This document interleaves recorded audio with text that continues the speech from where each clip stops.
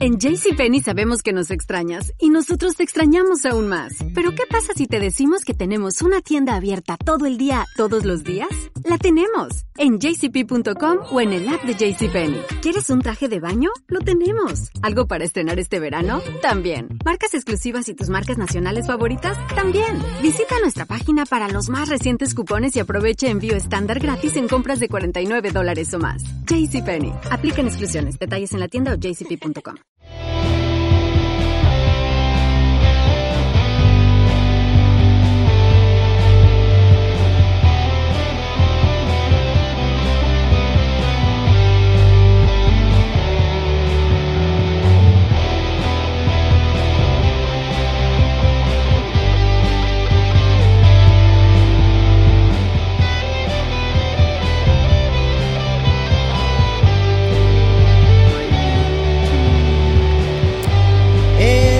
Everybody, the Lunacy Podcast, brought to you by Roughneck Stars. My name is Tony.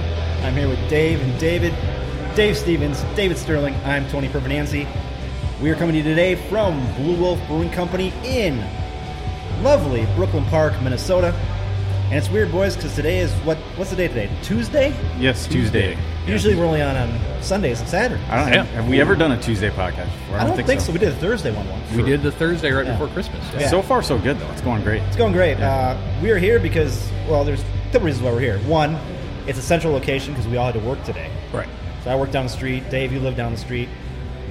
Dave, up in Champlin, a little bit of rush hour traffic to deal with, but not bad. Plus, they're tapping their Oktoberfest brew today. Yeah, yes, it was a wonderful coincidence because I don't think we knew about that once we planned to have it here at Blue Wolf. Right. So yeah, it was awesome. So that started very good. It is. We're all drinking it. And so when they say tapping, it's for the first time this season. Today. Yeah, awesome. And I want to thank Blue Wolf again for letting us come out here. I know we were out here for the first time. It was kind of a last-minute thing because we had some issues with another brewery that didn't get back and forth. I think it was 10K, but we got a 10K later on. So we ended up coming here last minute. They were cool to let us in. That was a great time. They were busy that night. We're here now today, right after work on a Tuesday. There's some people in here. I'm sure it'll get a little more crowded as the night goes on. Yeah, they were telling me that this is only their third Tuesday that they've been open Tuesdays. Yeah, in fact, because I actually looked Blue Wolf up to get a little more information on the Oktoberfest tapping, basically, and everything I was seeing at first was saying it's closed today. I'm like, what? It can't be closed today. But then I think just recently, if you go to their website, it's just they're open from about 3 to 10, I think, on Tuesdays now. So because it's Oktoberfest, David is wearing his Lederhosen today. Yes. We will, I'm sure we'll post some pictures later. We'll have to. They said that Lederhosen and dirndls were welcome. Yep. I'm hoping I'm not the only one. Well, now so far you are, but now we talked. Yes. We were back and forth because we thought Jen was going to be here. Yes. And she was saying she was going to be here if you were wearing Lederhosen. Oh, is she coming now, Corey? Jen is coming. There you go. What a trooper. And of course, Corey's here from T&E, just hanging out, looking at his phone, waiting for us to say something stupid so he can chime in. Or maybe flip us off. Maybe. I'm sure it'll happen eventually. Yeah, no doubt about it. So again, we're at Blue Wolf. We're having the Oktoberfest, guys. I think this is a fantastic beer. Yeah. It's very good. Very good. Nice and smooth. It's I mean, they would describe it as an easy. They do describe it as an easy drinking kind of malty beer, and which it is. I think agree with both of that. Yeah, it's got some good, almost caramely brown ale.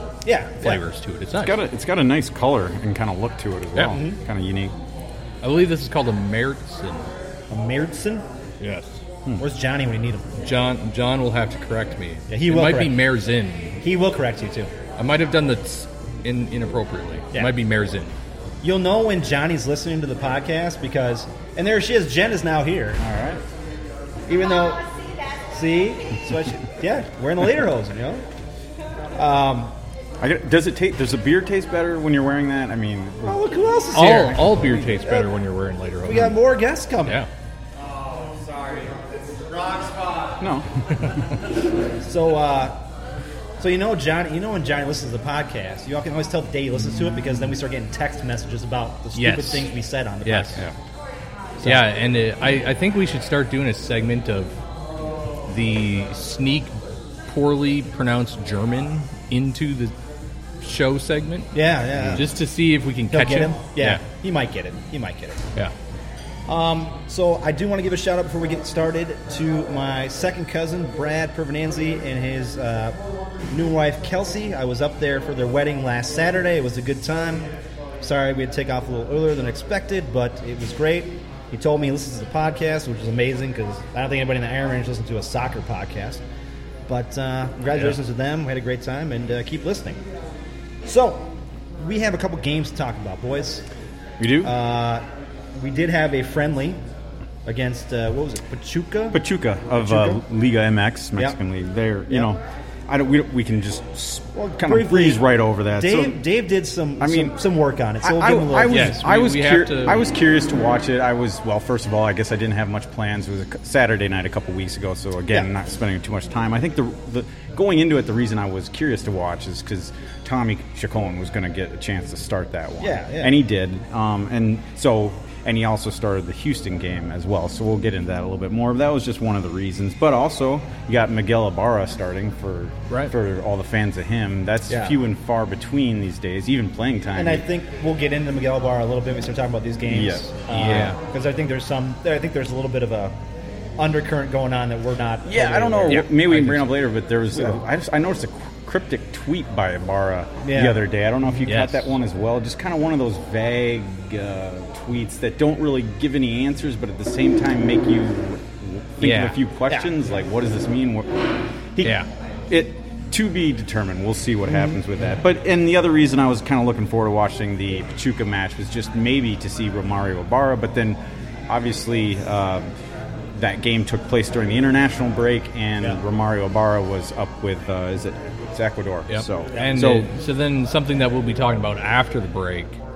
Of course, there was some controversy that occurred at the Pachuca game. Yeah, that'll tie and right into... that'll be discussed at reasonable length after the break.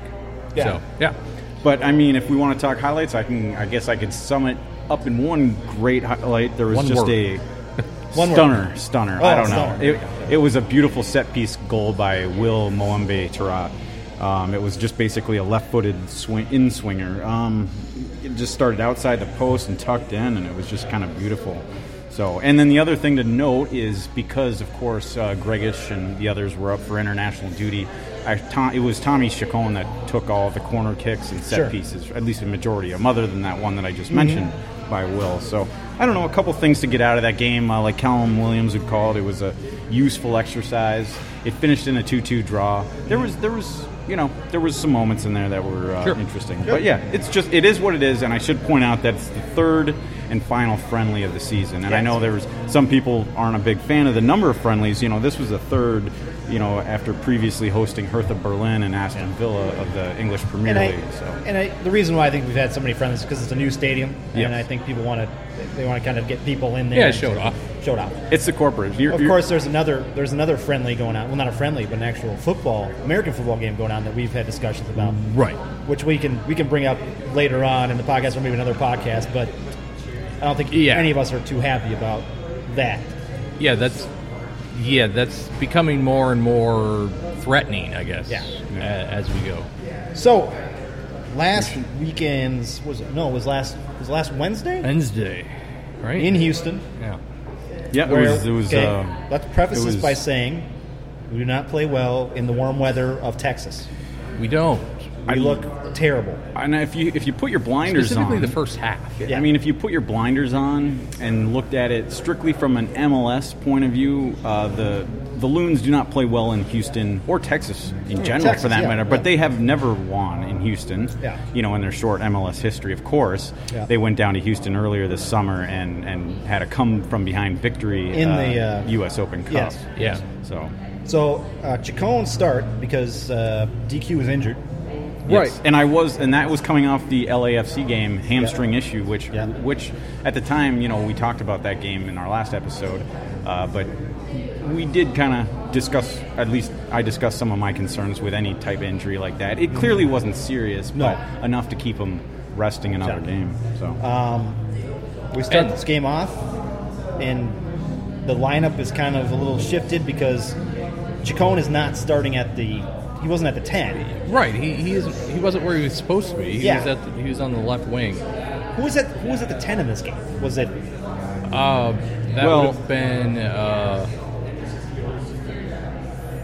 would have been no one, because they started in 4-3-3. Oh, they started. Okay, gotcha. So it was Chacon, Toy, and Finlay across the front. Okay. Yeah. So we started again in a formation that we're not good with, anyways. Right. Yeah. I mean, the whole game, the start of the whole game was just weird. I mean, first, we should mention we had the narrative of we're playing Christian Ramirez. Yes. We had the other narrative of we're playing Christian Ramirez and Miguel Ibarra isn't on the roster at all. Mm-hmm. Not even the 18. So that was weird. Yeah, it was. Then, yes, as you mentioned, we were playing a 4-3-3 that we're not any good in. Yeah.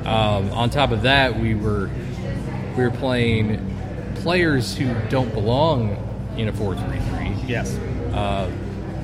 Ethan Finlay is at his worst in 4-3-3. Mm-hmm. Then the midfield was 2 8s and a 6. Well, yeah, because you had Alonso and Gregus and Dotson. That's just a mess. Yep. So it's just the 4-3-3. It was a weird game to start out. So we start off and we're looking flat, and then my buddy, our friend, Mr. Chase Gasper. We've talked about on this podcast numerous times for being too aggressive sometimes. Well, he goes out and gets a yellow card. Yes. Pretty much right away. I think it was like... give him a little time to warm up. It was 25 minutes in, yeah, roughly. But still.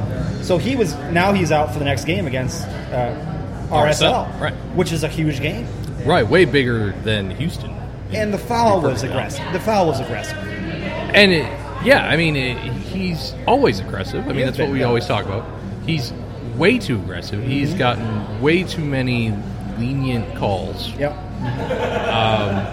Jeff Ruder tweeted that he was a walking red card that night, which he was. I mean, even after getting the yellow card, he was flagrant. He did not play well. I mean, he's just a bad player that game. He was getting away with some stuff earlier when he was first starting or kind of getting some minutes. He was getting away from it. And I talked about on this podcast saying he's not going to get away with that stuff for too long. Right. They're going to start zoning in on him and saying, we got to watch this guy. Exactly. And sure as shit, he makes a stupid play, gets a yellow card, and there it is, right there. And you know what's worse is you get yourself in a yellow card in the first half. Mm-hmm. You now have to watch how you play the rest of the game. Yep. And it leads to bad things happening. You know, you have to back off your opponent. You can't be as physical with them. Yep. You need to give them space. Yep. It just leads to bad things. It was a bad way to start the game. Yeah.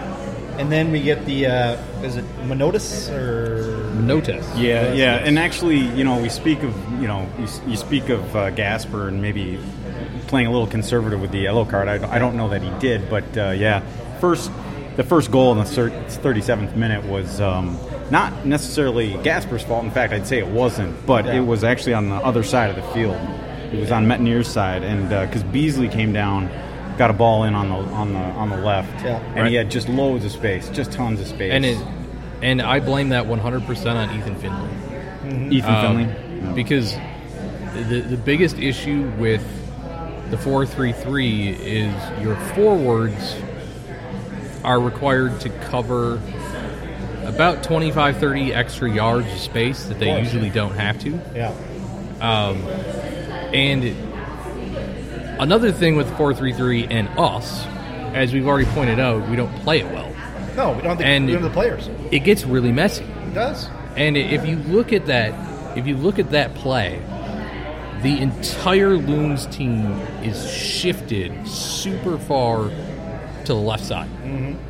And it required Ethan Finlay to cover the ground. Mm-hmm. And it covered the fullback. Now, generally, in a 4-3-3, you wouldn't have to necessarily do that. Yeah. But Beasley he's the right, or he's the left, now I'm getting screwed up, left back. Mm-hmm. So He's the last possible guy that could possibly touch that ball. Yep. And at that point, your forward is the defender. I mean, I don't care what anybody tries to say. If it's a fullback touching the ball in a 4-3-3, your forward is the guy that's got to help out. And he did not do anything, and you could tell in the replay, you could see all of a sudden it's like, oh shit, and he turned on the afterburners to try to catch up to Beasley, and there was no way he could do it, and Beasley had a clean cross in. Now, mind you, there's some bad man marking in the box, but still, I mean, you give a player that much time to put a cross in. So it was a bad first goal. Okay. And I don't, and I mean, I'm even hesitant to say that it was against the run of play because it really wasn't. I mean, the Minnesota came out relatively flat in that game. I don't think you felt nervous, like you didn't necessarily expect. You weren't waiting for Houston to get a goal, but I mean, there was, Christian Ramirez had an early chance on goal. I think it was Houston with all the early chances, really, before that point. We looked like shit in the first half. And then, of course, our buddy Ramirez didn't take much longer. Comes through in like the 44th minute, I believe. Yep. Comes through the goal in the 44th minute. And Manone got his fingertips on, but it was a good shot. Yeah. I mean, and that's the way this game was going. It was like, and it was a good run. Let's give credit to Christian Ramirez. Oh, without it was a good run. Yeah, He got past who was it, Opara, and just got in there real nicely. What amazed me about the first half of this game, guys, was that the game we looked flat. We did. Yeah. And his comments after the half pretty much said the exact same thing. We don't look good. Yeah, there's no energy. I mean, it's just all this stuff. I can basically paraphrase the comments you're referring to, Tony. Yeah. He basically said that, and this I'm paraphrasing Heath here, and when he says, "I haven't been this disappointed in the club in about 3 months. Just a lack of energy, and they're flat." So, which to get into this game a little bit, about right. I mean, we don't want to spend too much time on this game, guys, but we came out this huge victory against LAFC. Right. Big, we're all excited. It's like it's this great game. Yep. And to come into Houston and lay this pile of shit that we did. Yeah, there's a couple things. Like I had just one thing that as soon as I heard those comments, like, oh, this is the most disappointed I've been in 3 months. I went back to a game we were at in Chicago. Yeah, against an opponent. Yes, it's on the road, but against an opponent you kind of expected to beat going into that one, and they were flat in that 2. I think that was a 2-0 defeat as well. That was a cold game. It wasn't even hot. Yeah, right. So it was about the opposite. So the second half really didn't have anything crazy going on. No, but what we did in the second half was we switched back to a 4-2-3-1. We did, yeah. And oh good God, we you actually immediately started seeing the reason. Well, Chacon switched to the middle. Yep. He got into pretty much the 10, right? Yep. He was a 10. We had in the beginning of the half, was it Dunladi came in for Toy? Yep. And then Lude came in for Dotson. Yeah. And then in the 61st minute, we had Angelo come in for Chacon. So they were all in, right? At the 60-minute mark, more or less. And we did almost have a goal in the 88th minute that was called back from offsides on Angelo. Yeah. That was Finley, your favorite player. Yep. So we lose this game 2-0, guys. And I mean, and that's one we can talk about that one. I mean, it was clear. It was a VAR review. I mean, it was a goal. Yeah. It was the back of the net, but then they reviewed it and had was it Angelo Rodriguez offsides? Essentially, he didn't. Not that he was involved in that goal or touched the goal. It was an interesting play. He was blocking the goalkeeper. Yeah, and we've had a lot of commentary about this since the game, and so many people were upset with that call. And Dave, you and I immediately were in agreement with it. It's textbook. Shocking. I've seen that happen before. Here's my. I'm not saying that I agree with it or not. I'm saying that it's a textbook play, yes, but I think the conversation is how many times does that get called back in games in MLS? I'd like to go, if I could go back and see all the times this happened, where ball's gone from here to here to here, and then they call offsides, but the ball is kind of moving a little bit. I think they just let that go through.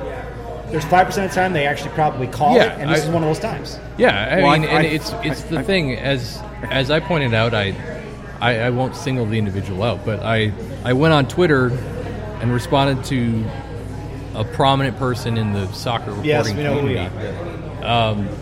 Who was complaining about it, and I said, but I was just asking him. I'm like, but this is textbook offsides. It is. For obstruction. I'm like, why are we upset? But I think I never got a response. But again, I think it's because some people see that play as happening all the time in MLS, and I wish I could go back and take a look at all the other plays that happen, and I'd probably see that 95% of the time they just let it go, and 5% they call it, and of course people get pissed off for that 5%. Well, right. It happens, you know. And it's one of those things where, you know, pro referees have gotten shit on like crazy, which they deserve. Mm-hmm. And so then when it actually is right, They get shit on again. they get shit on again. That's fine. So, I guess the final points for this game was, I thought we were at least going to get a point out of this game. We should have, yeah. Should have. It's just a tough hole to get into. I mean, But- Houston didn't even have a shot on goal in the second half, and they, But guess what? The Western Conference did us a favor because there wasn't much movement in the Western Conference once again. No, You know, going into this one, like, Colorado beat Seattle the previous Saturday, and then Colorado actually on that same Wednesday they beat the LA Galaxy. Yep.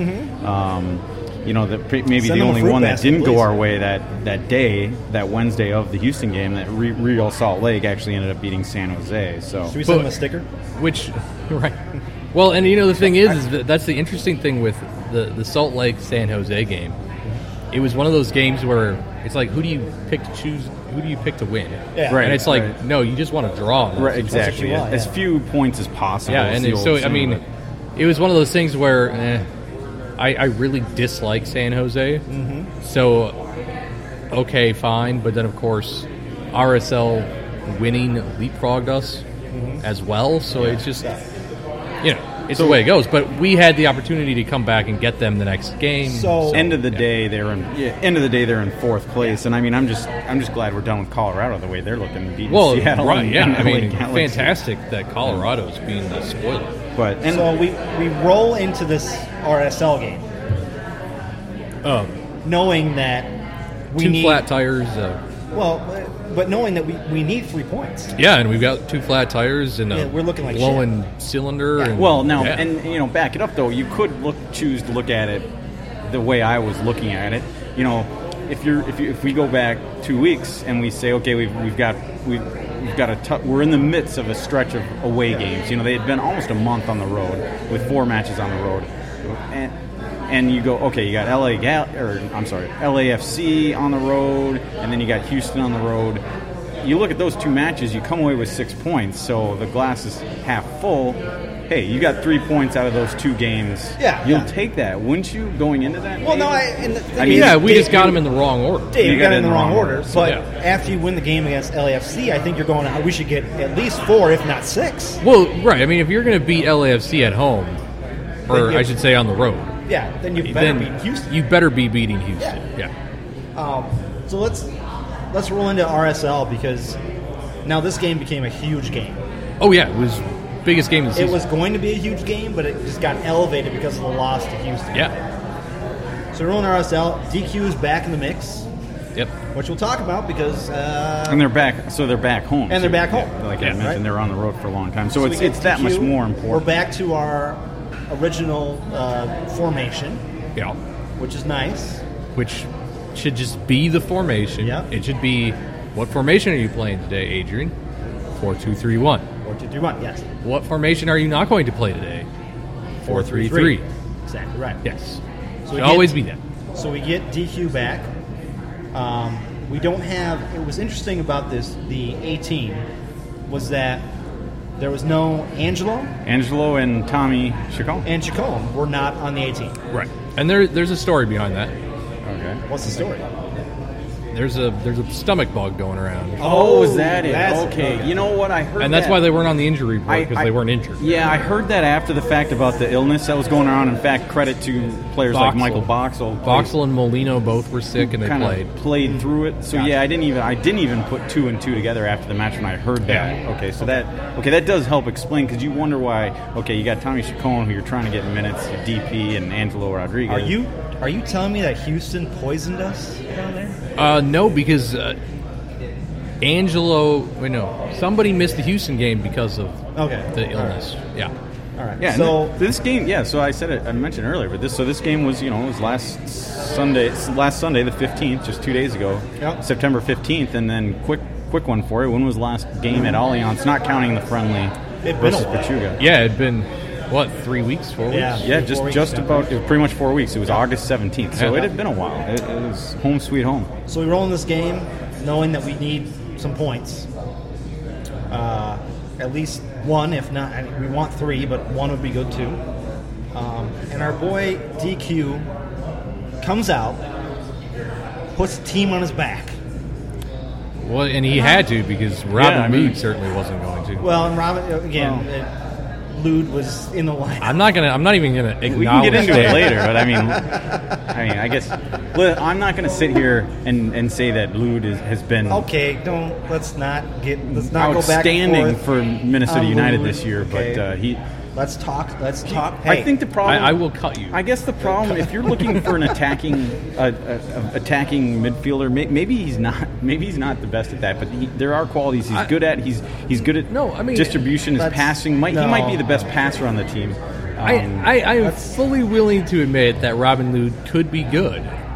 Just like it took DQ about 11 games to get going. Yeah. Just like it took Angelo the whole second half of the season to get going. That's right. I mean, I get it, but the reality is you don't put a guy like that in as a starter when you need points. You just don't. You're okay. Yeah, and I'm not going to sit and bang his drum because I know it's not popular opinion, and it's not necessarily my opinion. I just wanted to bring up a couple points about him and his play. But you're right. If you need points, maybe he might be a better player. That's kind of a late sub if you're trying to maintain a lead. Yeah, I don't disagree with that. And I mentioned it today on Twitter to somebody that maybe he is the better of 3 bads.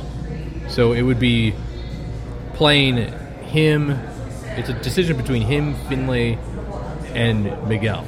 So maybe he, even in his state of not being up to speed yet, is still better than Finlay. And I know you're not a huge fan of Finlay either. I mean, they're different players. They're very different players, and Finlay would have to play on the right. Let's not get into Lod, Finlay. We all know David doesn't like these people. We had to bring it up a little. Don't. And maybe we'll talk about it later. But anyways, we have a game to talk before you jump on Darwin.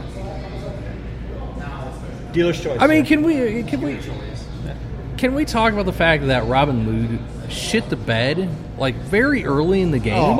Yes. Yeah, actually, that would. I mean, we got some more Lod fans over there. I can tell. See, I'm not alone. Anyways, but you're absolutely right. Before we talk about Darwin what he did, Robin blew it. Well, he had a couple shots on goal inside the box. Yes. You got to give him credit for that. How he missed that goal.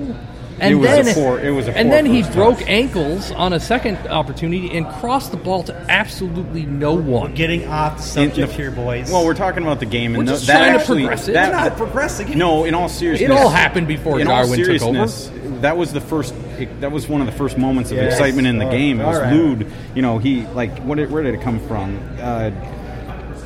He was involved. He took the ball away, takeaway, came down, had space, ran up into the box, and just never really had a.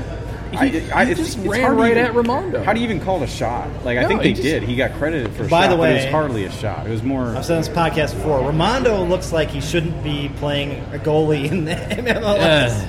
He should be on a beach somewhere in Mexico. Yeah, and he's definitely glad to be done playing us. I'm sure he's glad to be done playing Darwin Quintero. I mean, he had his moments, and then and then shortly after Lod's chance, Toye had another.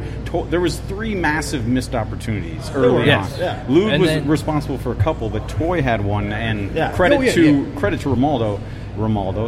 That was a better save, but still, it was something that Toye probably would have wanted to do better with. And in the end, Toye's shot was difficult.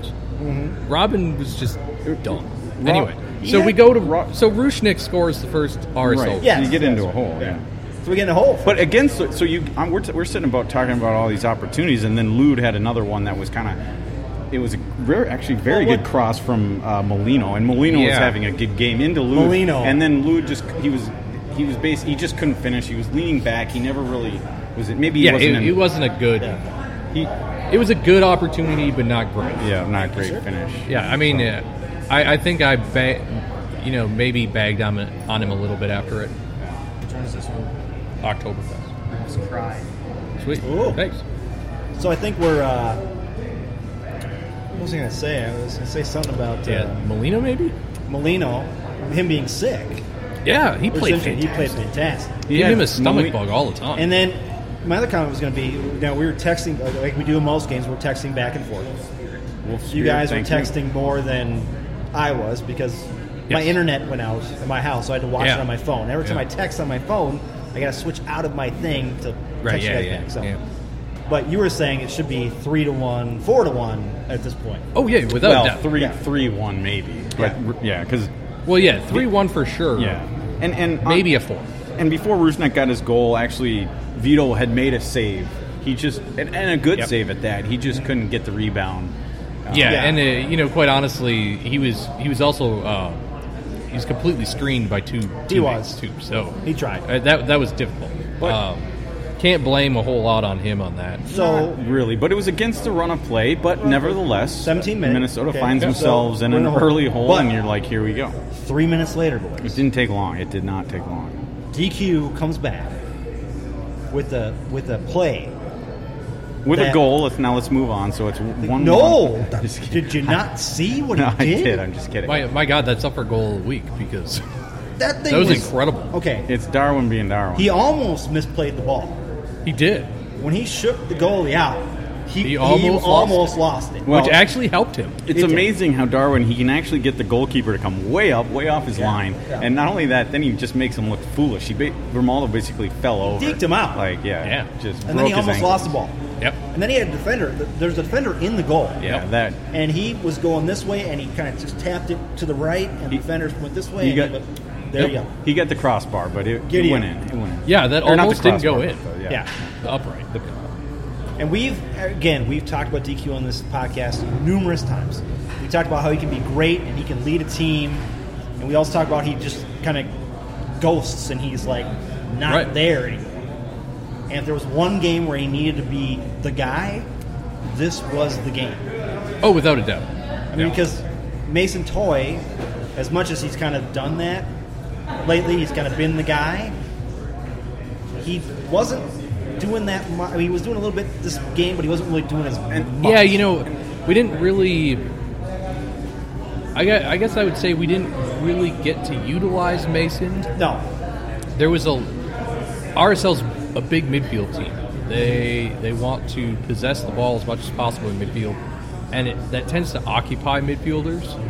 So the forwards have a tendency to not get a lot of action because the only time a team's gonna kind of score against RSL is if they can finally break through.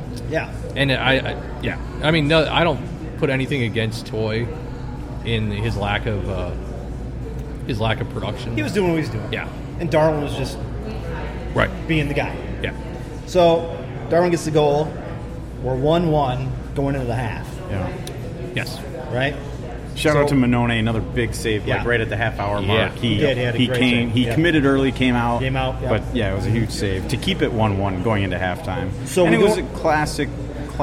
I mean, look, the scoreline. Yes, we said could have been 3-1 or 2-1 or whatever.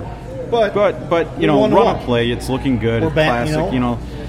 We're pretty much back at zero. We're back to where it started. What I put down in my notes was that RSL had been winning the possession battle, but most of the possession had been pretty useless. Yeah. And Minnesota was creating the most chances. They were counterattacking. And exactly. Against a team that does not allow counterattacking. Exactly. I looked at that the next day. MLS was talking about counterattacking against RSL. And it does not happen. So, and before we move on from the first half, do we want to talk about the 33rd minute now, or do we want to wait and cover that kind of what happened in the 33rd minute?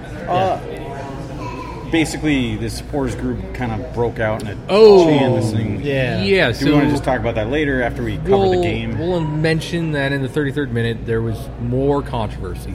Yes. We'll talk about it in the second half. But let's get through the game. It's of course related to the controversy from Pachuca. Yeah, exactly. We'll talk about second half. So we come out of the half, and it's 1-1. So it's anybody's game at this point. And in the 51st minute, DQ gets another goal. But Metnair is the guy who started this goal. And if it wasn't for him, that play he had on the sideline.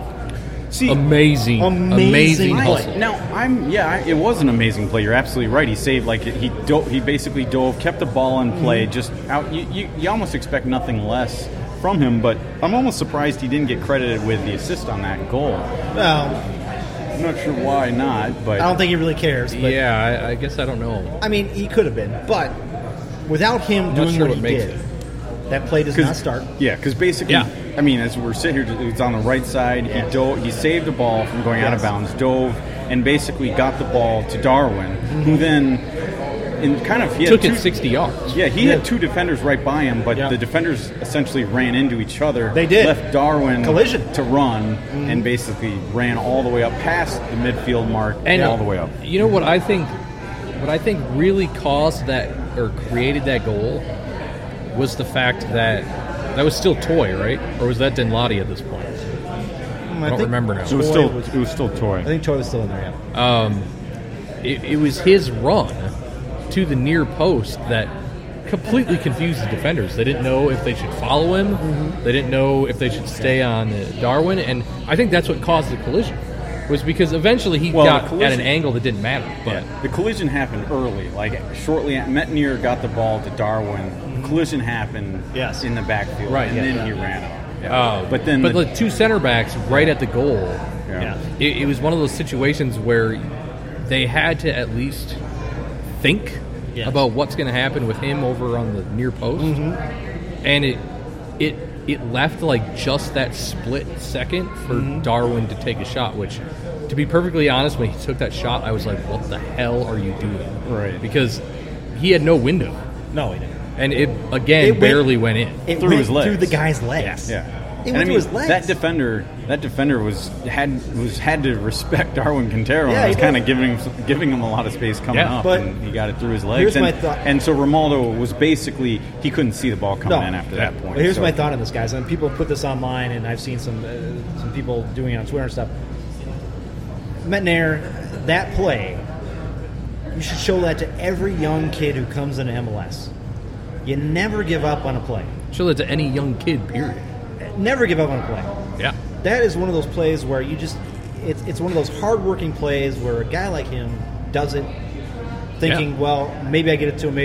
And 9 times out of 10, nothing comes of it. Right. But that one time, and you know, like that happens. And I don't remember if it was Ike or it was Ozzy said it in an interview. I think it was Ike. That you don't teach that. You cannot teach that. Well, you can't teach it. No. It's ingrained in Romaine's psyche to just know to do that. Yeah. And I agree. He is easily the best right back in the league. He is. Hands down, there's no chance. And then, I mean, at that goal, seeing what Metnier can do, and then so with Darwin's brace, that's his 16th goal across all competitions, U.S. Open and MLS. And so I don't think they have necessarily made a decision, but it certainly makes a decision on picking up Darwin's option maybe that much more difficult when he does come out and have games like this.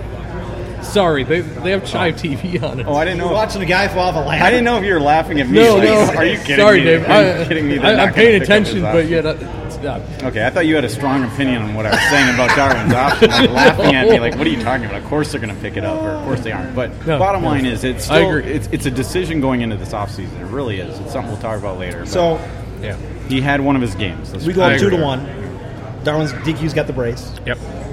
So then we're going, okay, now we got this game in hand. Well, I mean, and we more or less did at that point. I mean, we did. Yeah. But of course, RSL was pushing. We were still trying to counterattack. We're doing some things. Yep.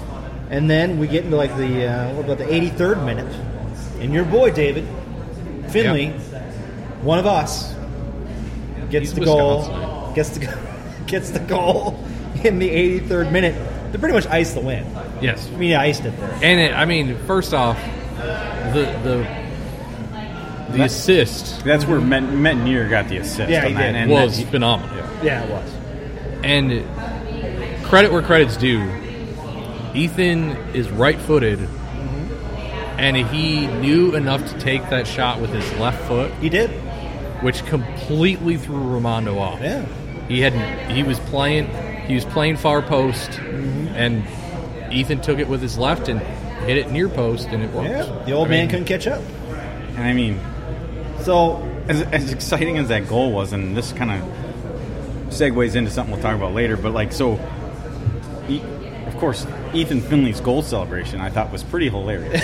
yes. Yeah. So he goes, basically scores the goal, he goes running towards the corner, Tries- and does tries do to slide on tries his to knee. slide. sliding knees, and he Turf. basically takes two massive divots out of the turf, Yes. and then falls forward and rolls Yes. over. But I just And think that then- segues in because the fact that I mentioned he did pull up two nice sized He did. divots Yes. out of that turf, and they weren't the only divots taken. well, and to- let's talk about the turf a little bit, guys. Because so they win 3-1. Right. Okay, so playoffs are good. But let's talk about the turf just a little bit before we get on to the playoffs and everything like that. The turf looked like shit, Oh, yeah, it was and terrible. the reason why well, it was that nice is- and green. The reason why we've had a lot of rain. Oh, yeah, it's been awful. Yeah. And so Or not. when we talk about turf, there's a lot of rain that's been happening around. We've had more rain this year than for Right. a long time. We're supposed to have more tonight, more tomorrow. More, Yep. exactly right. And the turf guy from United was saying that it takes about a year or two for the turf to kind of build itself in. Right. So this has not been a good year for the turf out there Oh. to build it to be what it's supposed to be. Yeah, I mean, they're putting grow lights on just to try to dry the turf out. Yeah. And so that brings up, let's just jump into this a little bit before we go to the playoff schedule. We talked about the three friendlies. There's going to be another game Yeah. at Allianz Field. Tommy Johnny, It's going to be an American football game. throw ball, egg ball. And yes, and now we're And it's concerned- not a friendly. It's not an not a exhibition. friendly. Just to be Right, clear. yeah. There are two concerns about this game, guys. And we talked about texting. One is the fact the field looks like shit, and now you're going to have American football team on there doing their things. Right. So you're going to have areas in there that are going to be totally beat up. Oh, yeah. And two, there could be a playoff game, a home playoff game around that time. And Right. not around that time. There. I mean, it could be the a home. same day. So just to Yeah. make But- it clear, the date of the Tommy Johnny game is October 19th, which happens to be the first day of the MLS playoffs. Now, I have seen that MLS or MNUFC has made an agreement with MLS to have their game on the 20th because Okay. the first round games are going to be on the 19th and 20th. But still, But that means That's the day after. The Yeah. day after. Now that turf could be not That turf. turf could the be beat grass. up. It could be I- in terrible shape. Look, could be. there's going to be a semi. If we get a home playoff game, there's going to be a semi with sod Yeah. sitting outside that stadium Oh, I bet. Saturday. I bet. And when that game is done, it doesn't matter if it's midnight, they're going to be putting sod back down on that Yeah. pitch. It's going to happen. Well, I mean, That's the only way, because as I mentioned in our text, if the surface is not playable, they have to forfeit. Yeah, they do. This isn't a regular season game. No.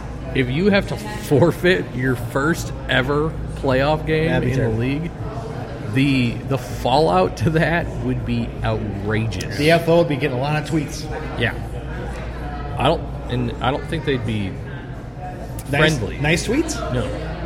Thanks for the forfeit. Here's the only thing you can. I guess so you can be hopeful and say that that game's not for. It's about a month. That potential game Yeah. is not for another month. Yeah. You maybe hope that it could dry out. The field could be in Yeah, better you conditions. hope so. Well, and it's And fall. then- It's going to try. It's And good. then Sure. there is. Let's remember there is precedence for this out at in Carson, California, Yeah. home of Yes. the LA Galaxy. That's right, that's right, that's right. And the Los Angeles Chargers are Yes. currently playing in Yeah. Carson Yeah. at the home of the LA Galaxy. So there is precedence for having an NFL game and then a MLS game shortly thereafter. But it is a tight frame. I don't know. I don't look at the schedule to know. Yeah, I don't think LA They probably rarely and have- LA ever play No. back to back. And the advantage that they probably have is the NFL games are almost always on Sunday nights or Sundays, whereas if they're going to have a Sunday NFL game, they most likely wouldn't have a Sunday MLS Right. game. So they probably have a week to But prepare. Where we're talking Exactly. hours. But it and brings- we're also talking about a stadium in LA that the grass has been there for years. I mean, that stadium's what, 15 years old, 10 years old. So we're talking about, yeah. And again, it's not my concern. Of course, is the fact that why do you do this? The first year of a stadium, you know, the turf needs a freaking year to grow. You know, I Why do we think do it? it goes back to the friendlies. It's the FO saw an opportunity to show off the stadium, and they took it, and they didn't think it through. I think that's exactly it. I think they dropped the ball and they didn't think about the timing and the potential implications. I think off their cuff, they were probably like, "Oh, okay, that's perfect timing. The season's over." Well, the regular season's over, but So I think they literally dropped the ball. And at that time, they also had no idea what the playoff schedule was going to be. True. Yeah. True. So there are some areas where you can still say, well, for God's sakes, then just tell them a week later. Well, because they played this game before at Target Field. Yes. Okay? So the last couple of years it's been played at Target Field, which is fine because the grass there is been there for 10 years, right? They don't cause any problems. And the Twins never make the playoffs. Well, I do this year, but we'll not get into that. Again, I guess past. maybe if we want to, again, you can say it's different grass, obviously different fields, but the North Dakota State University started their season off against Butler at Target Field, and that it wasn't much worse for the wear, actually, honestly, after that game. But again, it's a different field. They aren't having the problems that they are clearly having at Allianz Field. Yeah, I mean, I pointed out on Twitter, I think during the game, or maybe it was the day after, that there are literally soccer players just running, and they're kicking up divots. Yeah. I mean, they're just running. You're talking about different cleats for football. Yeah, it's going to be painful. That's why I couldn't. And now, maybe granted, Ethan Finley's form maybe isn't, his goal celebration form isn't as good as some of the other players. But man, the divots that he took up with his knees were significant. Yeah, you should be able to run and slide on your knees across grass. The only hope I can say is that if they tell the football teams you can't wear cleats, you have to wear slides. That's it. Oh, that'd be glorious. That's it. No cleats. Sorry. Or like indoor turf cleats. Yeah, exactly. That'd be hilarious. All right. So let's talk, before we get to break, guys, let's talk about the playoff picture right now. Yeah. Because now we're sitting, third place? We're in third place, point back. Because they moved. They jumped up for just a few hours. Minnesota actually jumped up into second. Mm-hmm. Then, of course, Seattle, who got a couple late goals. At one point, late, it was looking like their game might end in a tie. But no, they got a couple late goals and then overtook us. So Seattle's sitting in second with 49 points, and Minnesota's right behind in third. So I think right now it's set up that we would play San Jose. That's correct. Yeah. We would host Which, San Jose. let me tell you, they're the last team on the face of the planet that I want to play in the playoffs. Yeah. Because we've had their number, and eventually all things come around. So the playoff picture right now is we're in third place. Yeah. We have a big game coming up this Sunday against Portland. In Portland. We've never won there. And we've got KC, who's pretty much out of the playoffs at this point. No. Yeah. KC's out. Not.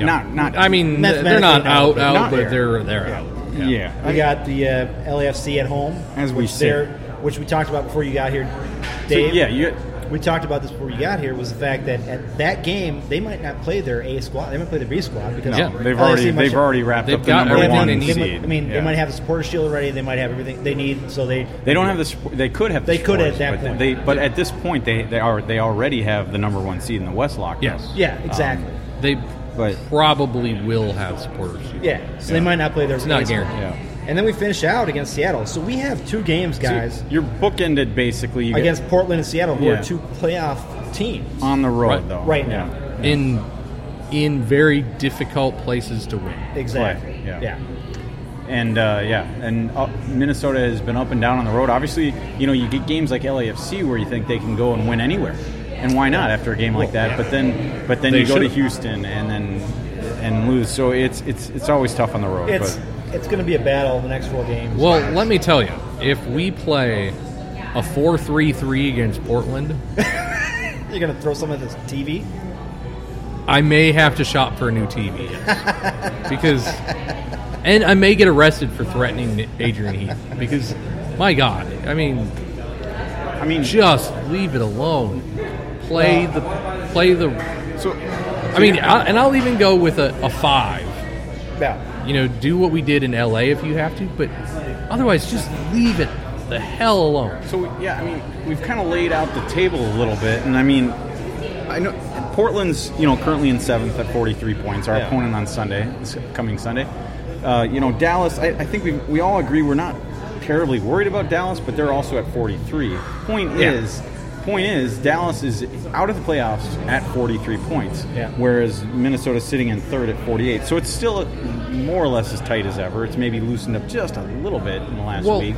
But what do we think the odds are now at this point? Well, I'd now 538 has the odds of us going to the playoffs at 98%. And I agree with that. And the odds of us getting a home playoff game, I think they had us at 90%. See, I think that's too high. I do too. I do too, because I think 98% for playoffs is too high. Well, maybe it is. Maybe it is. But we shit the bed in the last 4 games. Yeah. I mean, the way these games shake out. Again, all I'm saying is, a lot of things have to happen, David, to make it out of playoffs. And what I look at it is, as an outsider, I've reveled in Minnesota sports teams knowing how to shit the bed every season. Yeah. And so for me, now when I'm a fan of a Minnesota sports team, that's what I immediately go to. See, without looking at the matchups, the odds of Minnesota being out of the playoffs in, in one game it's impossible. Yeah. In two match, we'll call it match weeks, not in 2 games, the odds are it's possible. Because you got Dallas and Portland both at 43, but very unlikely, I would say. In 3 games, it gets to that point where you'd have to worry. So, put it this way: Sporting Kansas City sitting in 9th.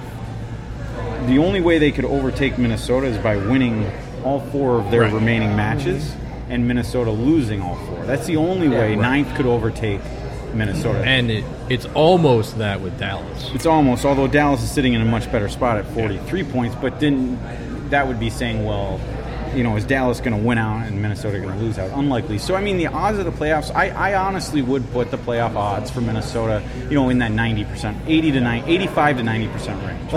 Let's talk about not the home game. The home game, that's still... Let's talk about points a little bit, guys. There's 4 games coming up. I'd be more than happy with 6 points out of the 4 games.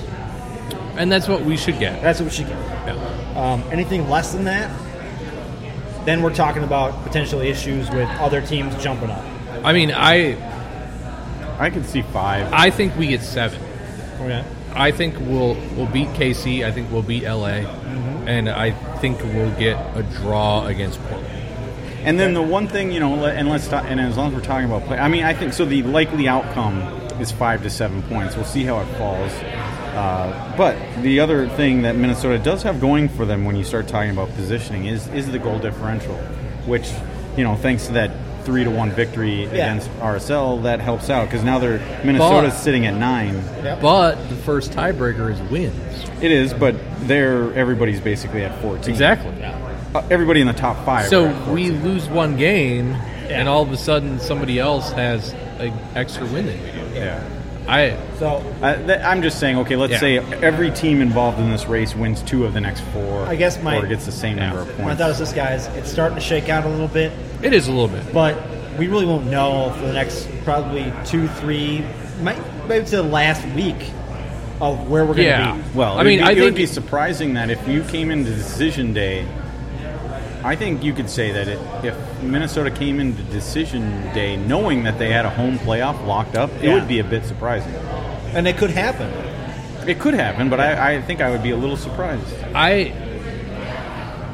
If we win just because next of week against Portland, because of the 3-point it's locked. I have no doubt in my mind it's locked. All right. That's a big if, of course. So my hopes is for a home playoff game because we're all going to be there, I'm sure.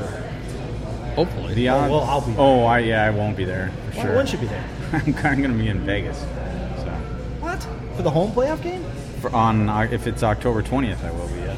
And it would be October 20th. What the hell? That's inappropriate. You're fired. You're fired from the podcast. Goodbye. going to Vegas. I don't want to be in a home playoff game. I had so much fun with my last Las Vegas Lights game that I have to go back. So biggest game in Allianz Field history, and you're going to be in Vegas? I mean, now obviously there is a chance that won't happen, but still. I shouldn't say anything because I wanted to go with them to Vegas, but I can't. So, well, thanks. So, anywho, let's get on it. We won. Playoffs are a big cluster F. It's the Wild Wild West. Yep. So let's leave it at that. We're going to go to break. When we come back, we're going to talk about some controversy at Allianz Field and with the team in general. And the league in general. And the league in general. There's a lot of things to talk about on that. Yeah. I do have some. I do have one funny. Please say zombie. I don't have no zombies today. I do have a story about a worker in Paris, or actually in France, whose company is responsible for his death because of a weird law out there, and we'll talk about that later on. So we'll see you back here in a couple minutes from Blue Wolf.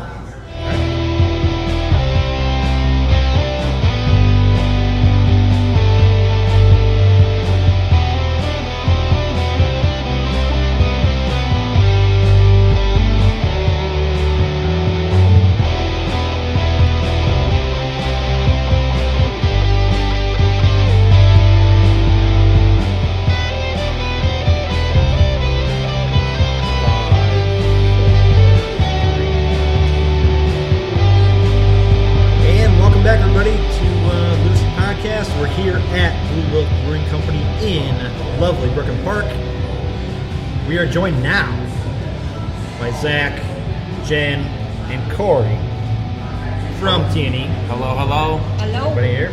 Yeah, I'm here too. They came out to watch this podcast, and the nice thing they're here is because we're going to talk a little bit about some controversy. Jen, we're not doing a who smells good in MLS right now. I mean, I know you thought we were going to do that. Actually, I know you're here because David is wearing a leader. That's the only reason. The only reason you came up. But we have some controversy to talk about because he was wearing Old Spice too, right? Yeah, I wouldn't be caught dead. So, the whole Iron Fist thing, guys, and Iron Corey, Front. Iron Front, sorry. Iron Fist, I think about Iron Fist as a Marvel character. I'm sorry about that. Iron Front, I'm sorry.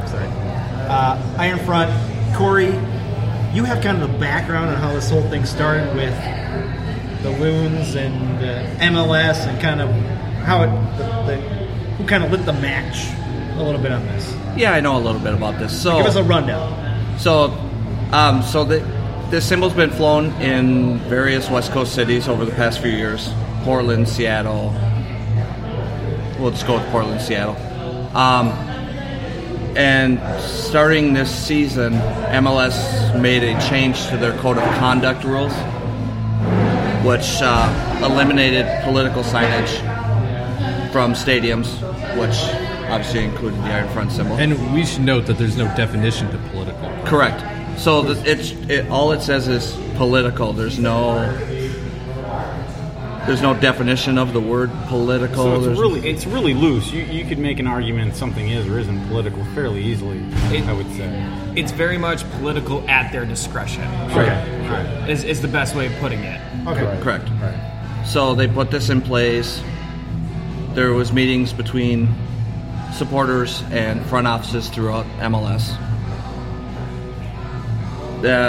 Still no definition of political. Fast forward a little bit.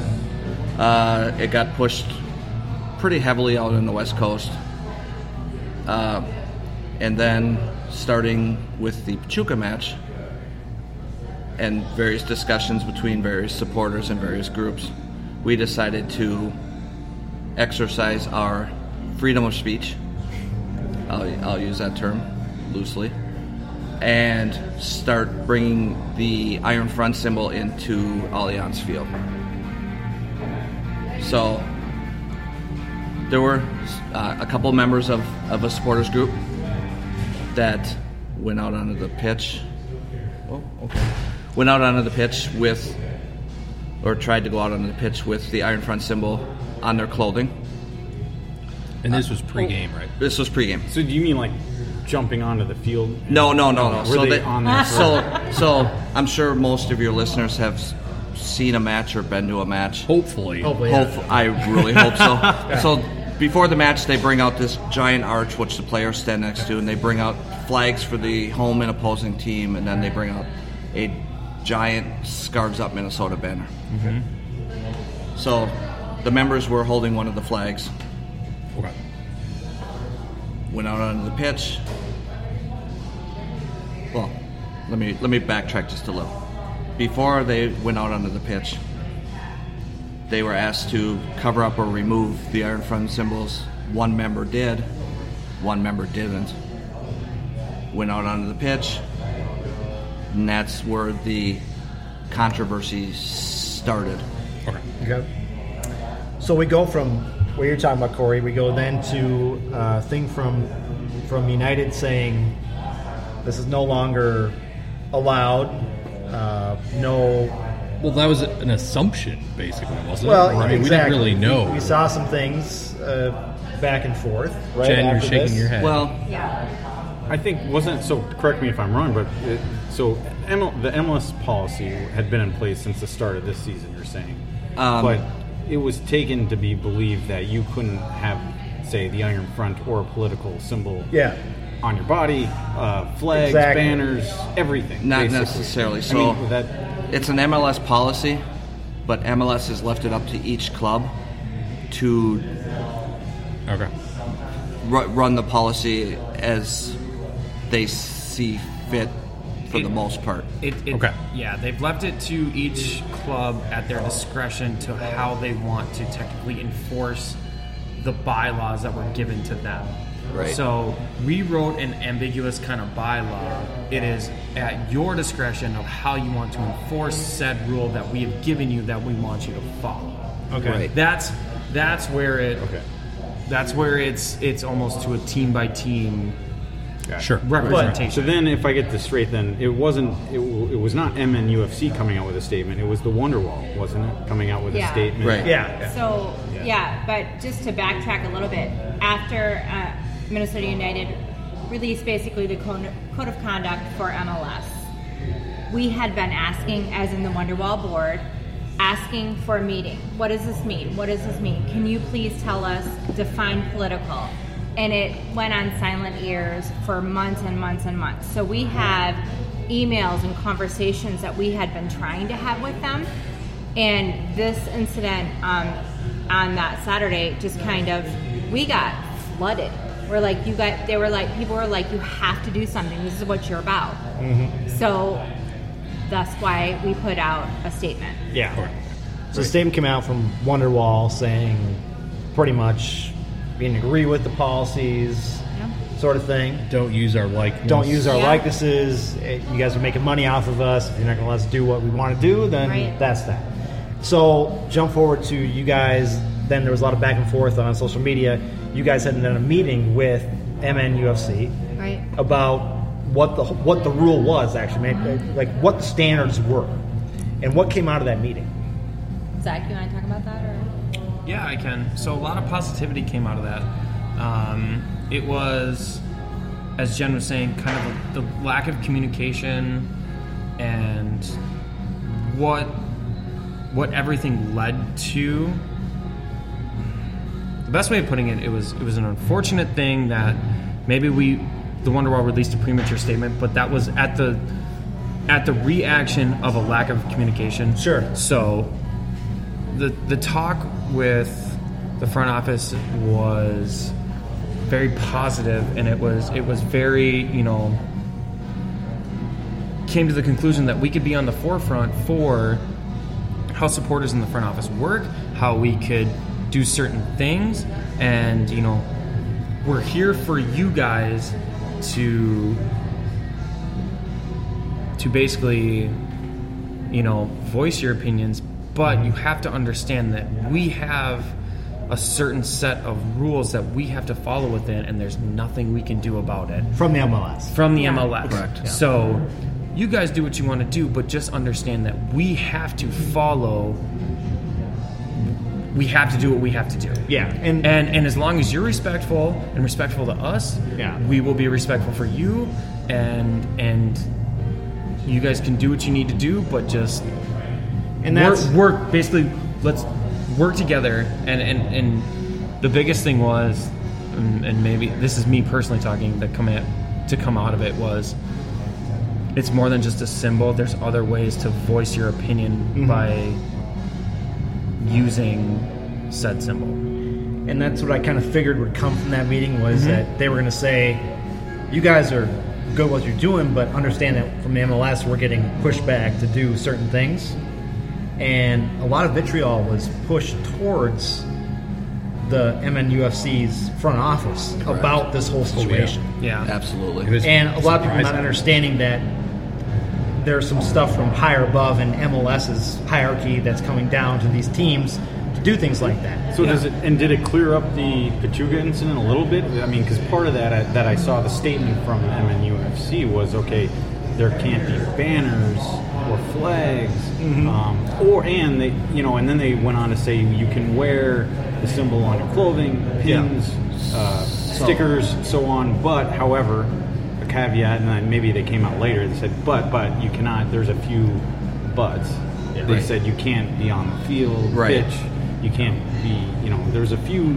You can't be grouping. Exceptions, You can't be grouping together to create something and all that. Yeah, they came out with exceptions. Right. So the Pachuca match was we know what the basic MLS rule is, but there was no clear definition as far as how Minnesota United was going to enforce it. So before that, we didn't know.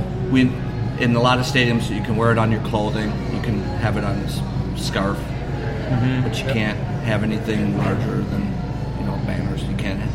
But there was no one knew about the on the field, off the field, and things like that. So it was kind of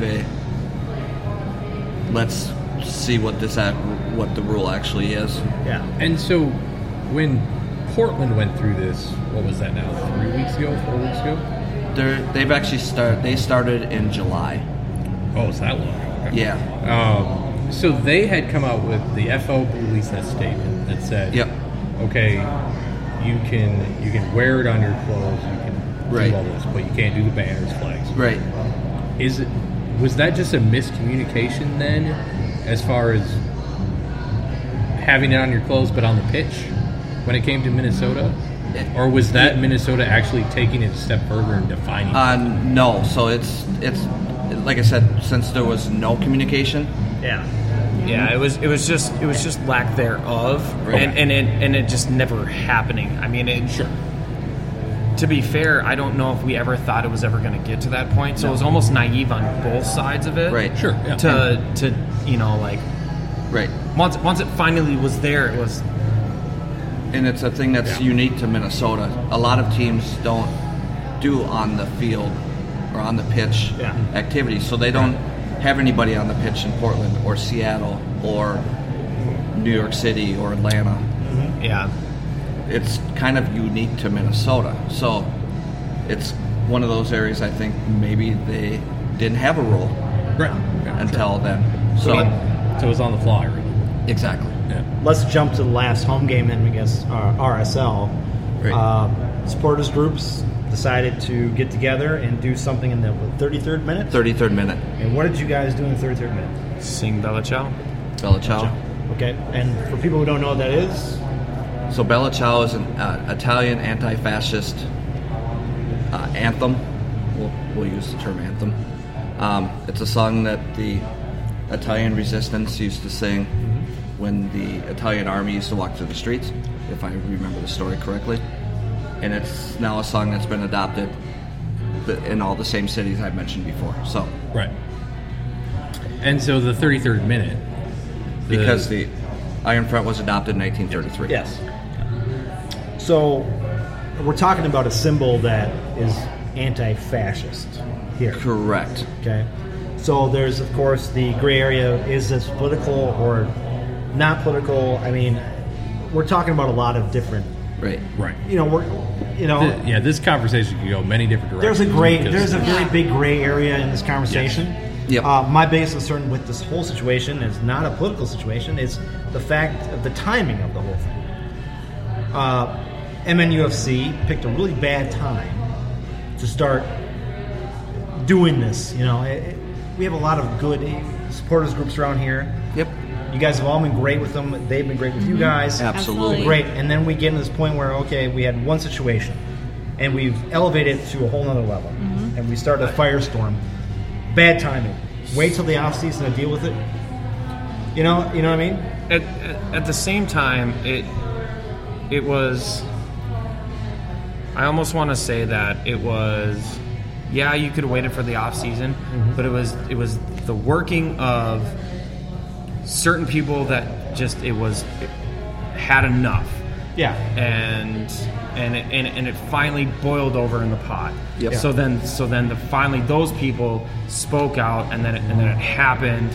And then rather than being proactive, we were reactive, and we maybe overreacted in a certain sense, right. And then showed bad faith in the relationship that we had as supporters with the front office and stuff like that. So rather than being at the forefront of it, we had to. Oh shit! That big bass is taking off with your line. You know, try and reel it in and not break the line. You know, type sense. So it's difficult. It's not easy, but I think we're on the right path.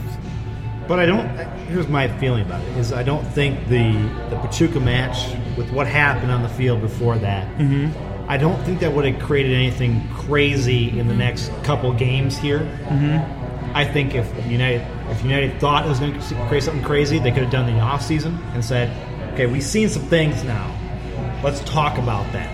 Right. Instead of doing it right now. Right. I mean, we're in the midst of the playoffs here, guys. I mean, we all want what's on the pitch to be good. We don't want to take away from that. Yes. Right. And so I think they made kind of a misstep. I think there's missteps on maybe both sides a little bit. I'll take Yeah, There's you know, missteps on both sides. Exactly. And the fact you guys had a meeting, fantastic. I love that. I love the front office and you guys met up, kind of decided what's going on. I know there's still some things kind of brewing there, but I hope I can get through the season and the postseason, and then maybe bring it up in the off season. You know?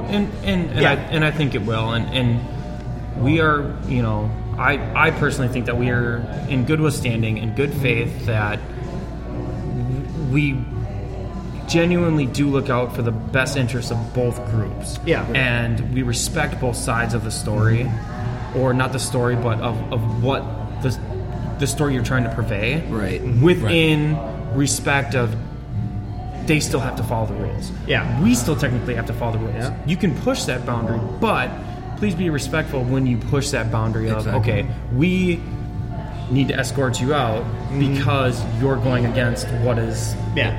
And I'll speak a little bit to this. It's true, it's being reflected us against Minnesota United, but that's not where the argument is. The argument is us against MLS. Yeah.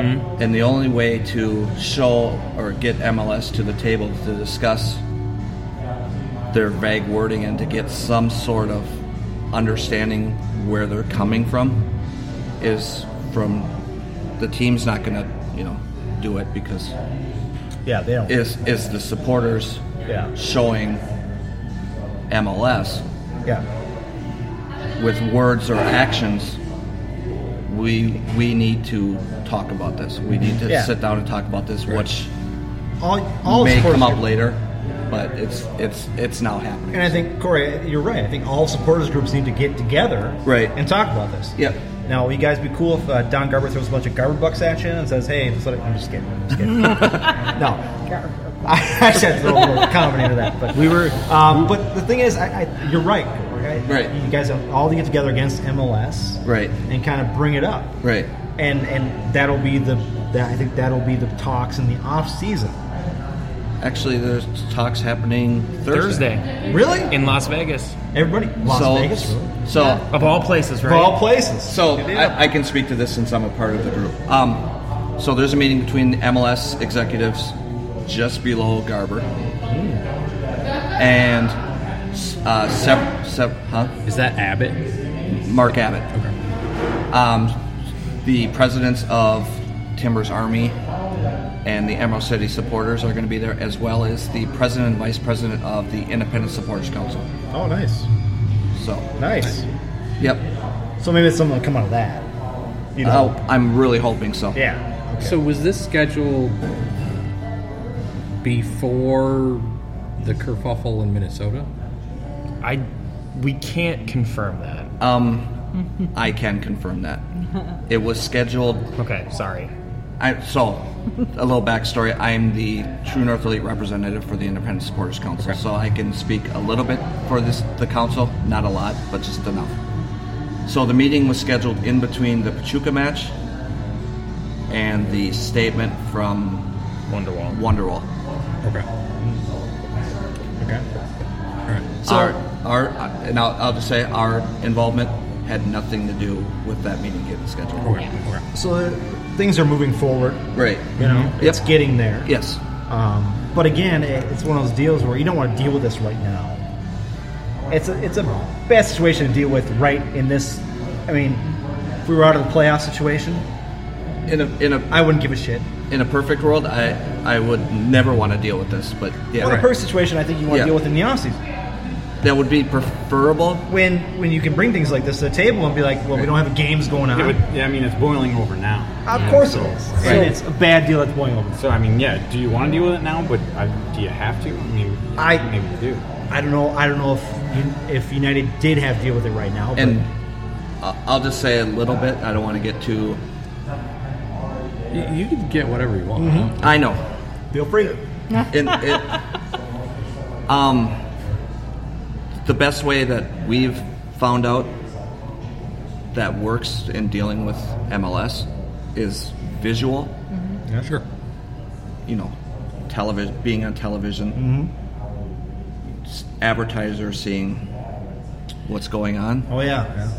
And the only time to do that, unfortunately, It's during the season. is during the season, and especially towards the end of the season. That's right. Yep. When there's a lot more matches on television. So I get you. let's talk about this issue. Okay, absolutely. If people don't know, I mean, we kind of addressed it already. The Iron Front is the symbol of a group that originated in 1933. Right. In response to Nazi Germany. Correct. In response to totalitarianism in general that was boiling over at that time. Yep. It is arguably a very quote-unquote political symbol. Now, Can be. I think Depending on everyone shoes. here knows my opinion on the ban. Yeah. I believe that,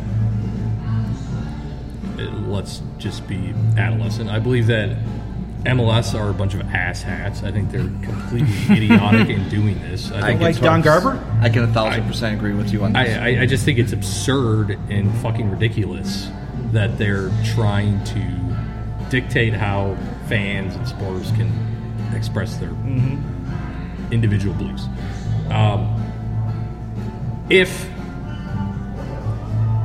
I'm also a reasonable person. I'm a very rational person. So, if this policy exists, and they have to have this stupid, arbitrary word of political, in my opinion, I guess I understand what they're getting at.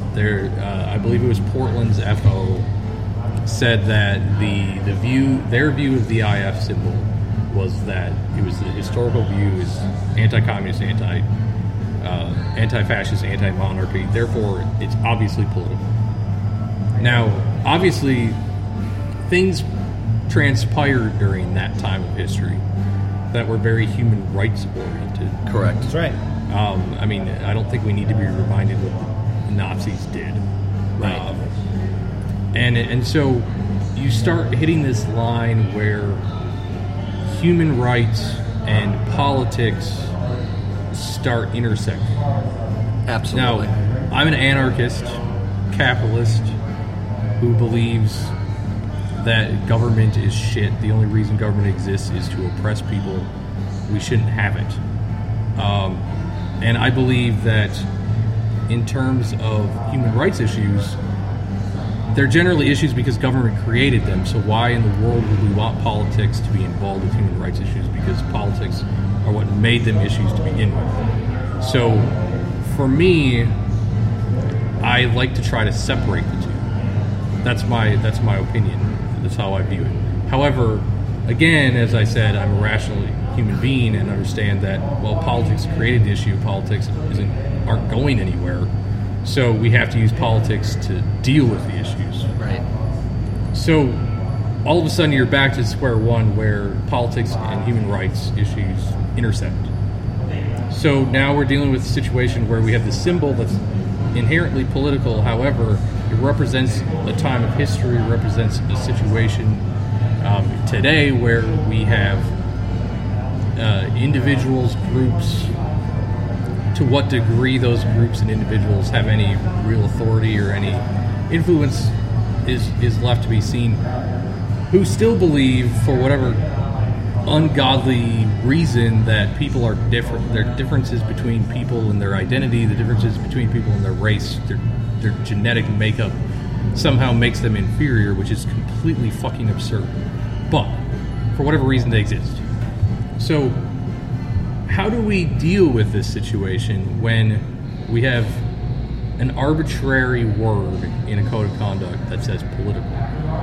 And whether or not these talks on Thursday amount to anything at all. Right. And there's probably a good chance that, knowing how MLS is, there's probably a good chance that it won't change anything too much. How do we deal with a situation where we have an organization such as Major League Soccer who is trying to pigeonhole a symbol? I mean, it's literally one single symbol. Right. And saying, well, this is political. Well, is it political? I mean, how do we address that? I mean, do we continue to see more protests? Yes. I mean, as far as I'm concerned, I think we do. Yeah, as far as I'm concerned, I'm all for a financial boycott of no longer spending money on anything MLS. Which is, well, I'm already there. I haven't spent any money in the stadium since June. I haven't worn any Minnesota United merchandise since July. I just bought a New Jersey. Come on, man.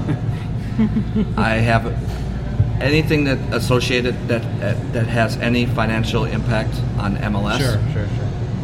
Which also, for my boycott personally, any of their major sponsors I've boycotted since July as well. Okay.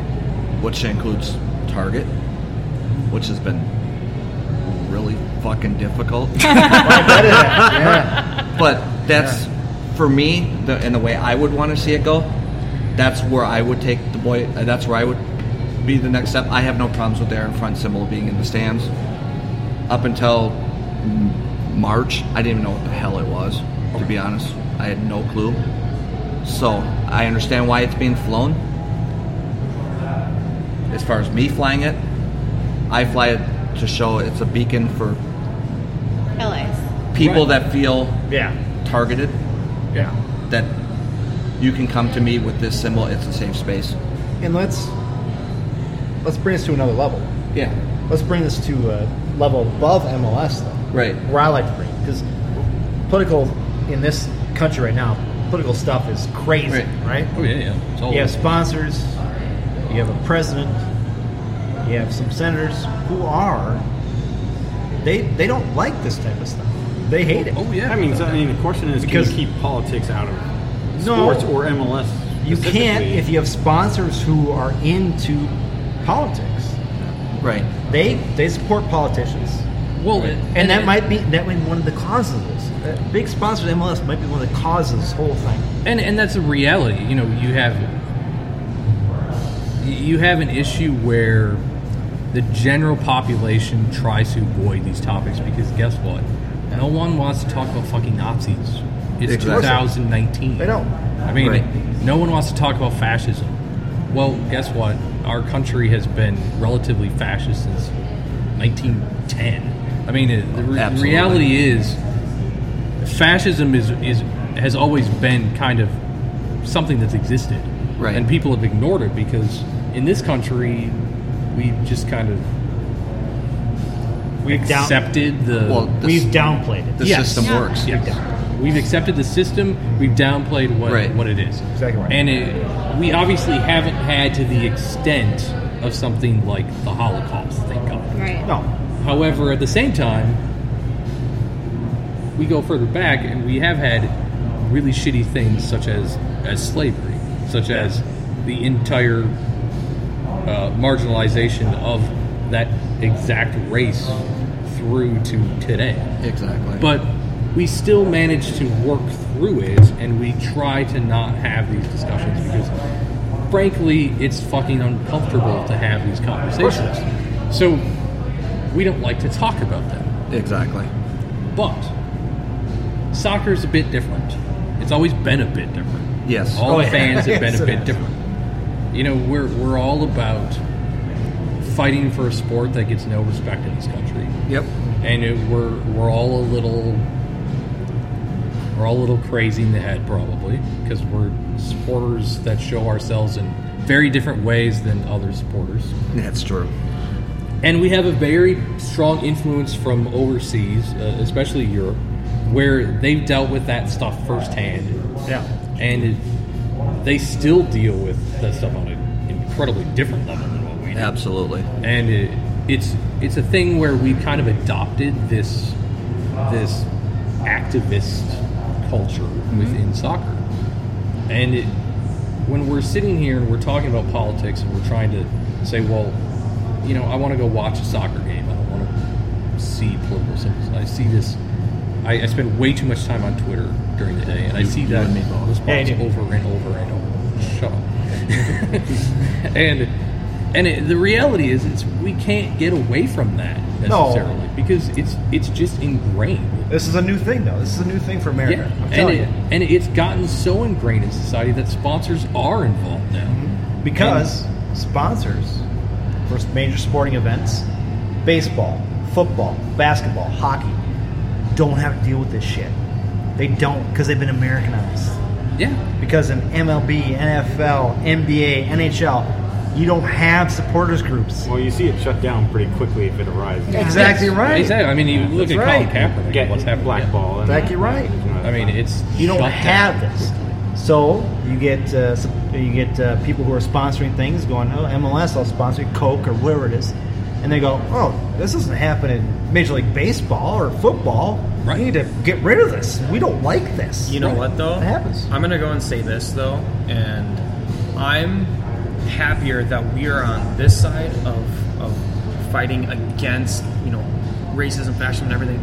You look at Italy and all the shit that they're dealing with in their soccer stuff, and how bad the racism is towards some of the players. Oh, I know. And all over Europe and everything like that. Yeah. That looks so much worse than what we are trying to fight. Right. Or trying to Right.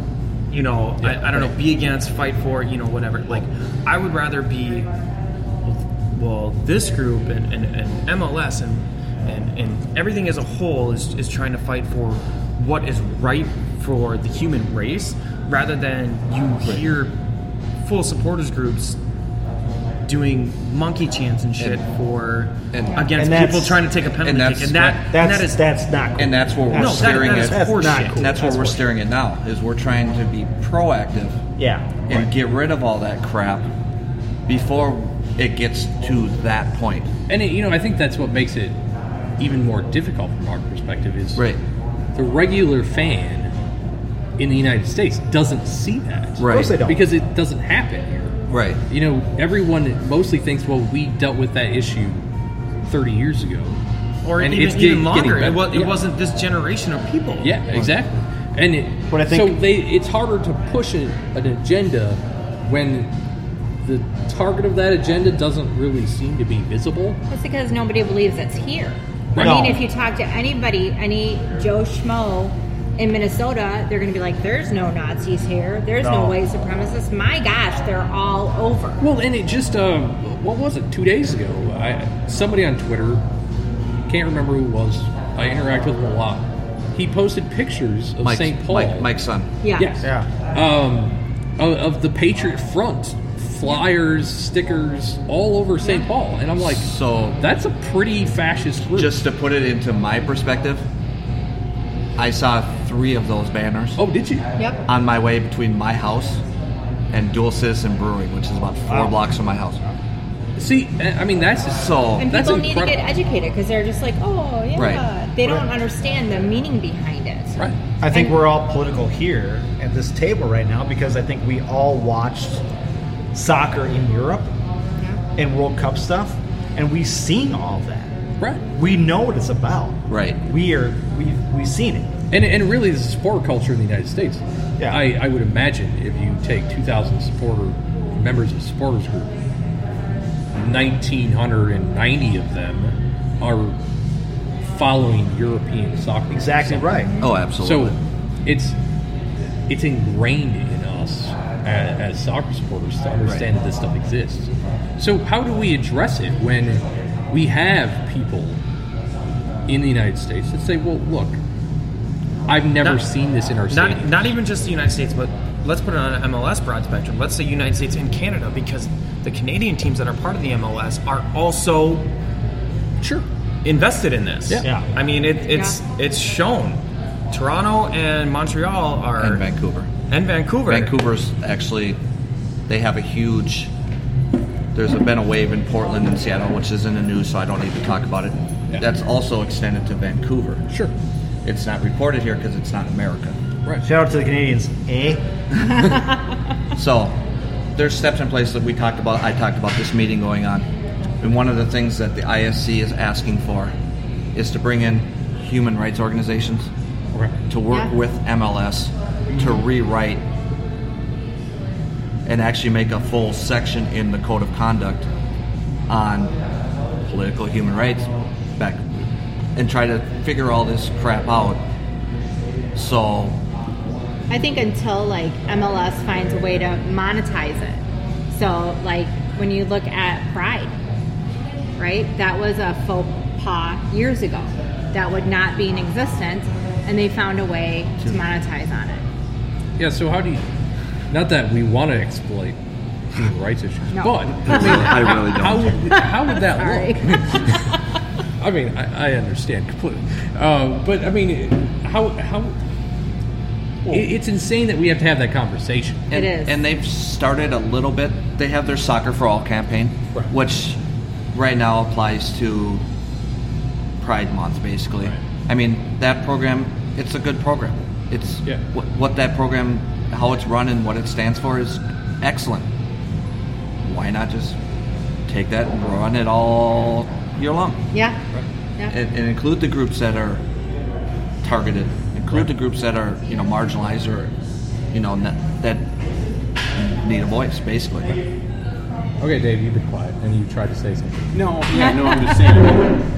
I don't think it's a stretch. I think it's just a hard line to cross with MLS trying to keep politics out of soccer. I think that's a very difficult thing to do, Right. especially from a supporter standpoint. And somebody brought up like average Joe Smo in the stands may not think it's a problem, but they don't see it the same way as these support groups do.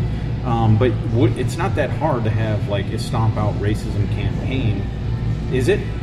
No. You wouldn't think Is so. that the next step? And I mean, could that be a way? I sincerely And, hope it is. and I'm not talking about monetization. No. I'm just thinking in general. I'm promoting that from an MLS standpoint, not from a supporters group, from an MLS standpoint Right. down. Promoting, starting there with racism. Let's not even, I don't think that's a political topic, but it ties in to this whole, Iron Front and the symbol And political. for part me, of as it. a somewhat non-capitalist, you could get a sponsor, and I can name companies. Target presents Stomp Out Racism. That's not the. Right. You hear that Right. from a corporate level, don't Right. you? Yeah. I mean, Yeah, I mean, some of us work for large corporations. They have all those programs. yeah. I would admit that the corporation I work for has a lot of that stuff. Yeah, same with mine. I mean, it's just weird. Do you think that MLS doesn't or is kind of on board with that average fan and doesn't think that racism is an issue? So I'm going to speak on Don Garber a little bit because Why not? And I'm going to try to be as nice as I can. Again, You and do Don whatever you Garber, want. nice as you can. So Don Garber comes, his pedigree, he's of the NFL. He was in the upper echelons of NFL. Yep. He comes over with the NFL mentality. Right. I'm personally not an NFL supporter. I haven't watched football since Colin Kaepernick. So he's trying to apply let's homogenize it. Let's make it as plain as we possibly can be. The difference is that the cultures behind NFL, the NFL supporter, and Major League Soccer or soccer supporters in general are so different that you just can't apply the same rules to both groups. It just does not work. Huge difference. I don't think, from his point of view, he probably is thinking, well, so, as he's trying to grow MLS and the sport, right? He probably thinks he can't bring it to the more mainstream with that kind of grassroots supporters Well, Dave, mentality. You and I know football. But it is. You and I know we're talking about American soccer. football. Yeah. Blue collar guys. Blue Right. collar. Sure. That's the deal. If you're generalizing, yeah. Sunday, drinking beer, watching your team on TV. That's what you do. Right. Soccer is totally different. Well, yeah. I mean you're talking about football that's been. You're talking about. It's 100 years old. You're talking about people from all walks of life, and more than American football is. Right. American football is America. That's blue blood. I mean, that's that. It's right? different. Soccer, football, as they call it, it's worldwide.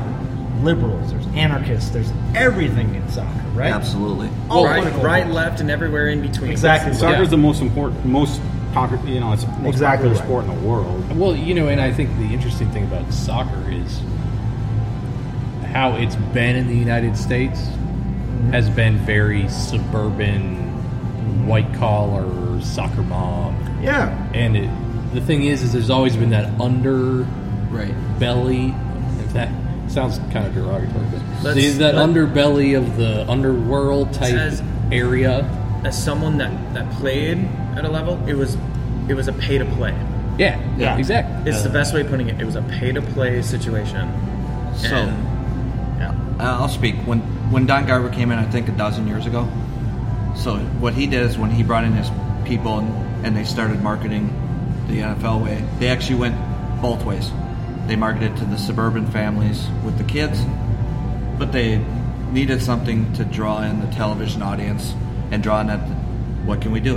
Hey, we have these group of crazy people sitting over in the corner beating drums and waving flags. Let's market them too. Right.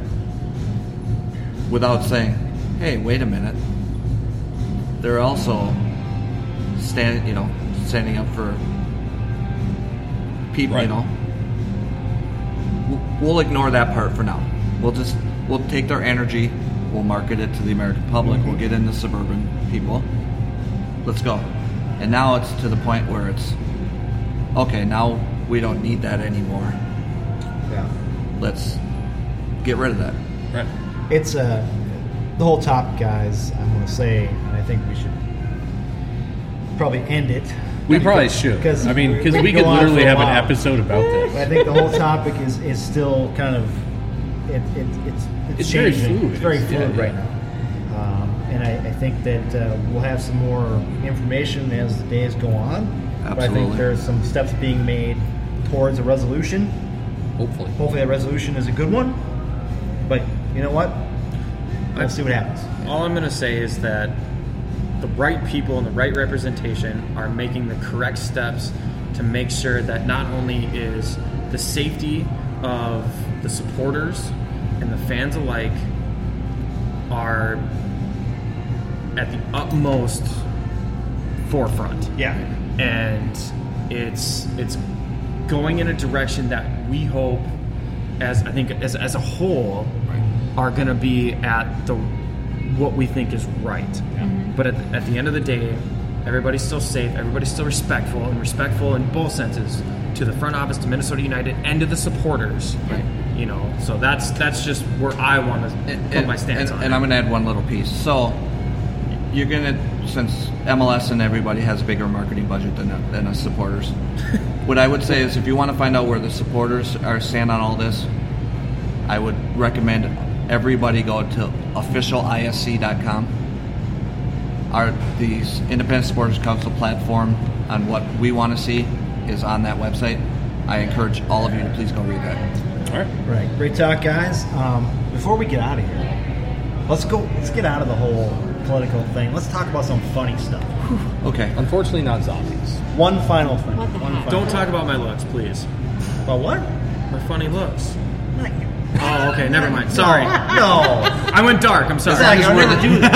As long as we're there, let's talk about that hair. No, I'm kidding. Wait, previous or post? Yeah, right? The curls. Had to lighten News the mood, story. sorry. Guys, from September 11th. French company liable after employee dies during sex on a business trip. What? Okay. Now listen to this. Shit. A Paris court ruled that his death was an industrial accident. And that the family was entitled to compensation. Now, the firm argued that he was not carrying out professional duties when he joined a guest in her hotel room. But in French law, an employer is responsible for any accident occurring during a business trip. The man, named as Xavier X, was working as an engineer, Dave, for TSO, a railway services company based near Paris. He died at a hotel during a trip to central France in 2013 as a result of what an employer called an extramarital relationship with a perfect stranger. The company challenged, of course, provided defended its position by insisting that sexual activity was normal, like taking a shower or a meal. Maybe they were having a business discussion. In its ruling, the Paris Appeals Court upheld this view. So basically, It's not exactly like eating a meal, but So this guy went on a business trip, right? And he found a woman. And he did his business. And he died during it. And now the business he worked for has to pay for the death, death stuff. well, basically, it's an accident. above and beyond, say, a natural life insurance policy. Yeah, well, it's an accident. Probably- They're calling it an accident. Yeah. Was it a heart attack? Well, who knows? We don't know the age of this guy or anything like that. But they're calling it an industrial accident. Okay. Yeah, I think there'd be a little pushback on that because, come on. I mean, I go on European business trips all the time. I know you how do. They work. Do you work for that company? Not that company. He hasn't had an industrial accident yet. He's still here, isn't he? That we know of. I've read a little bit about Louisiana law, which is based on French law.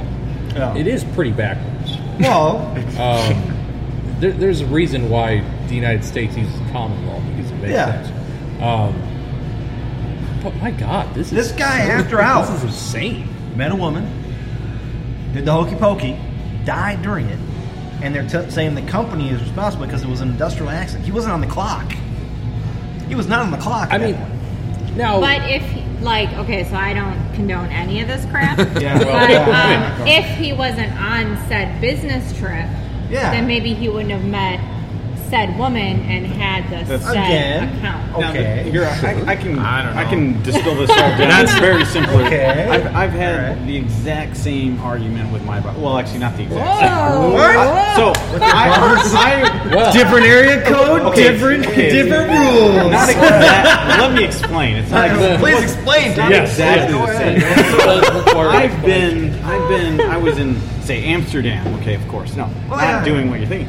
But I was in Amsterdam. I was driving from the job site to the airport, Schiphol, and I had managed to get 2 speeding tickets in the span of 10 minutes, and I didn't even know it because it was cameras in the middle of the day. So on the same stretch of freeway, like 5 miles apart, I got 2 speeding tickets, and they were mailed to me. And I went to my boss and I said, "Listen, I got 2 speeding tickets in 10 minutes. It was $160 or whatever euro that worked out to, but I wouldn't have gotten these speeding tickets if I wasn't working, if I wasn't in the Netherlands working." And I said, "Listen, you need to pay for these because I wouldn't have gotten these otherwise." And they're like, "No." And they're like, "No. You're speeding. You weren't working." I mean, I was working. It was my argument. I was in Netherlands working. I was driving to the airport. incredible. But you had to get to the airport. Wow. Right? But the company's official stance was, no, you were speeding, you were breaking the law, and therefore we can't pay. I've never thought American law was more rational than I've ever read. You were in the airport. No, that was my argument. That's happened to me in like 4 or 5 different After countries. all the political shit we've just talked about, now you have to rationalize it. Oh my God! Suddenly, I really like this country's law system. You had to get to the airport. Damn, right? That's what you're speeding. Yes. This guy did not have to stick his penis in somebody else's vagina as part of his job. Okay? So that wasn't part of his job. Right. Wait, are we sure about that? Are we sure about that? Well, he's an engineer, Dave. I guess Can you what I'm talk saying about is like I am. You're an engineer. Yes, when Probably sometimes, slightly different engineer. depending on the stress level of the commissioning. I could consider that. Wait, hold required. on. We now stop this podcast for any incriminating reasons that Dave might have. Just kidding. I'm joking, of course, but no, that was my point. What my point was, yeah, I mean, are you on the job or you're not on the job? So I'm saying that was what I was. But no, I was saying is you had to get to the airport, right, to get wherever you were going. This guy didn't have to do what he was doing in the bedroom late at night. Wait. Does Does this fall back to an ambiguous reasoning that we were talking about before? Good. Shit. Good. See, and yeah, I mean that's the thing. It's like if you're talking about a salaried professional, Yeah. right? Okay. They're theoretically. I mean, I'm salaried, So am I.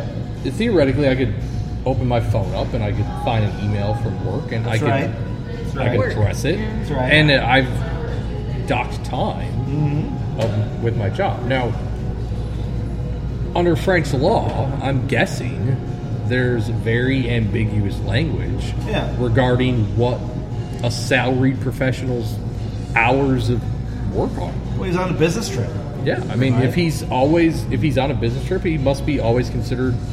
Right. So it made me think. Now it made me think a little bit because I had some people in my work were at the NECA convention, the North American Electricians, whatever, in Vegas, right? My daughter's there right now. Nice. Yeah. Yes. I saw some pictures. And I was thinking to myself, I'm like, well, what if one of these guys died when he's there? Right? I don't think our company would be liable for that. I can speak from this level. Like, basically, my company has a small life insurance policy for me. If I'm killed while flying or to the job or on the job or whatever it is, it all falls in the same umbrella. So the second I get onto the plane to go to wherever, to the second I get off the plane, I'm covered by a very small life insurance policy. It doesn't matter if I slip in the shower or have a heart attack doing who knows what. Or if you it's fell all into covered up in the same or you fell into a canal in Amsterdam. Who knows what. What you've done before. Yeah. Bad. Sorry, I I had might to work say it. 18 hours a day, but there's still 6 hours left. Oh my You're in God, Amsterdam. you Come guys. on, man. Come on. He's single. Yeah, the microphone definitely picked up that comment. Yeah, sorry. I mean, that's interesting. It is. I'm telling you, it's like one of those weird stories. You look at it, you're like, what? This business is I can think of how that could be used for fraud, Well, yeah, of course. especially now that this story's come out. Oh, yeah. There are probably a lot of French engineers that are like, okay, how can I use this? In America, did you guys talk about this in your last meeting? No, we didn't. Oh, okay. Next meeting, probably. Well, now that it's brought up, yeah. Now it's coming up. It's coincidence that the guy was an engineer and Dave is an engineer. It's just coincidence, but I'm gonna guess He he's travels. probably a civil engineer, or is he like a train engineer? well, he says with train, so it must works be with it. But the railroad So a guy- train engineer, that means he just drives a train. Right. Yeah, probably. Yeah. So he could I be. come from a railroad family, so He could be a civil engineer who deals with the tracks. Yeah. I can make some comments right now about trains, but I'm not going to after this situation. But yeah, I won't do it. You can say whatever you Here want. we We're going go. to cut out the last 20 minutes of this podcast. now we're just sitting here talking shit. It doesn't matter. Well, your boss doesn't listen. People at work listen, though. Oh, no. Yeah, they do. They do. Jiminy Christmas. No, I didn't say anything incriminating. No, you didn't. I was You're fine. You're speaking in hyperbole. Yeah, you were. So did you get your tickets paid for, or did you have to pay? That's what I want. No, I didn't. They were not paid for, by the way. Which I And completely agree with. it's happened in other countries. It's happened in Wisconsin. I've gotten speeding tickets all He has over a the problem. place. Well, He fuck. does. Wisconsin is another Yeah, something country. tells Let's me be you honest. need to get a speed inhibitor. I haven't had a speeding ticket. Sorry in to the any last flock members, by the way. Probably Didn't mean 8 that. years, so I've been doing well. Well, the one Oh, yeah, question I have sorry. about your You story, either. Tony. What's that? They didn't. Was he like wearing Old Spice or any? Jen, he was not wearing Old Spice. If you could only see my fingers right now, I swear to all God. y'all. I swear to God. Two big thumbs up. No, Y'all are getting that for Christmas. I hope so. Now, with the whole the Calvo thing. Now, have you found somebody else on Oh, United yeah, that's a good that point. smells good as Calvo does or not? I just say Jan smells I was pretty gonna say good. Jan Gregor smells He pretty good. does. I've never been around Jan. I agree. Yeah. I was with him at the state fair. Just You were? recently. Yeah, I met That's him at the right. state fair. Yes, I don't, and then didn't want to start that whole thing up My nickname again. for him is the Sniper. I call him the Sniper. His kicks are. Yeah. He But he does smells- have a good kick. He smells good though.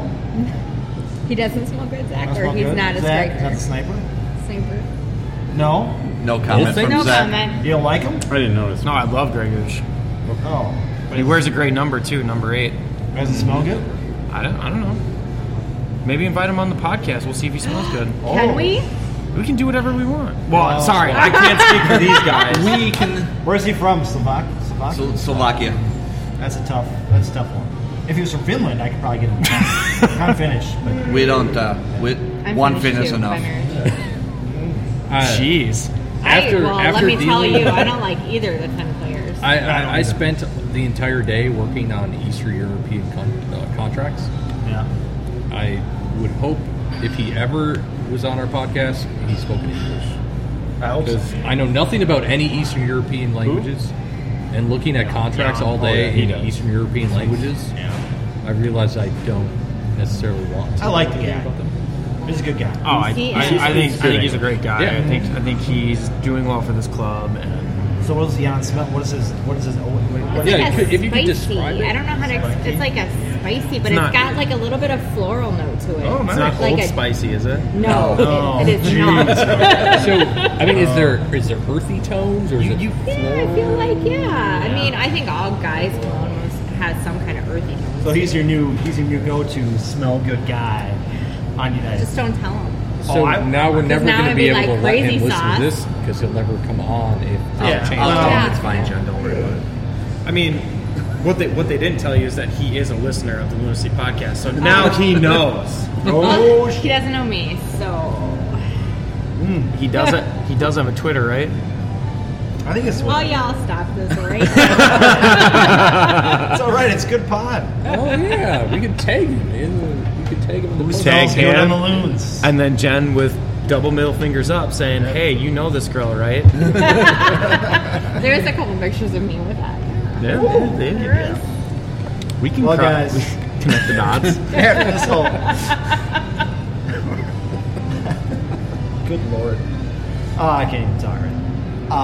I think we're good. We're probably good. Yeah. Our listeners are going to be like, the last 2 episodes were an hour.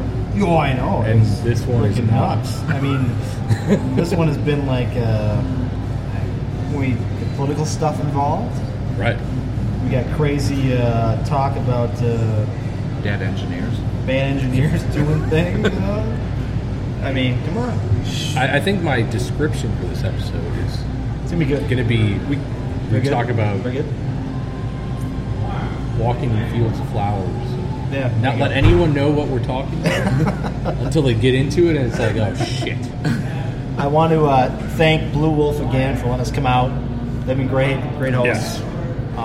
Come try their Oktoberfest. I mean, Oktoberfest. Yeah. And every beer they Good got. excuse. Yeah, they- I was definitely the only person that dressed up today. Yeah, you were. Later Hosen. Yeah, that's right. It's a That's the Tuesday. only reason why I came. Just saying. Well, Tuesday. club went up on a Tuesday, Right. so they say. Zach, Corey, Jen, thanks for being here, guys. Appreciate Absolutely. it. Thanks for coming in with our chat about the whole football thing. Thanks for having us as Yeah, always. thank you. Yeah. So, myself, Tony, for David and Dave, we'll talk to you guys in about 2 weeks. That's it.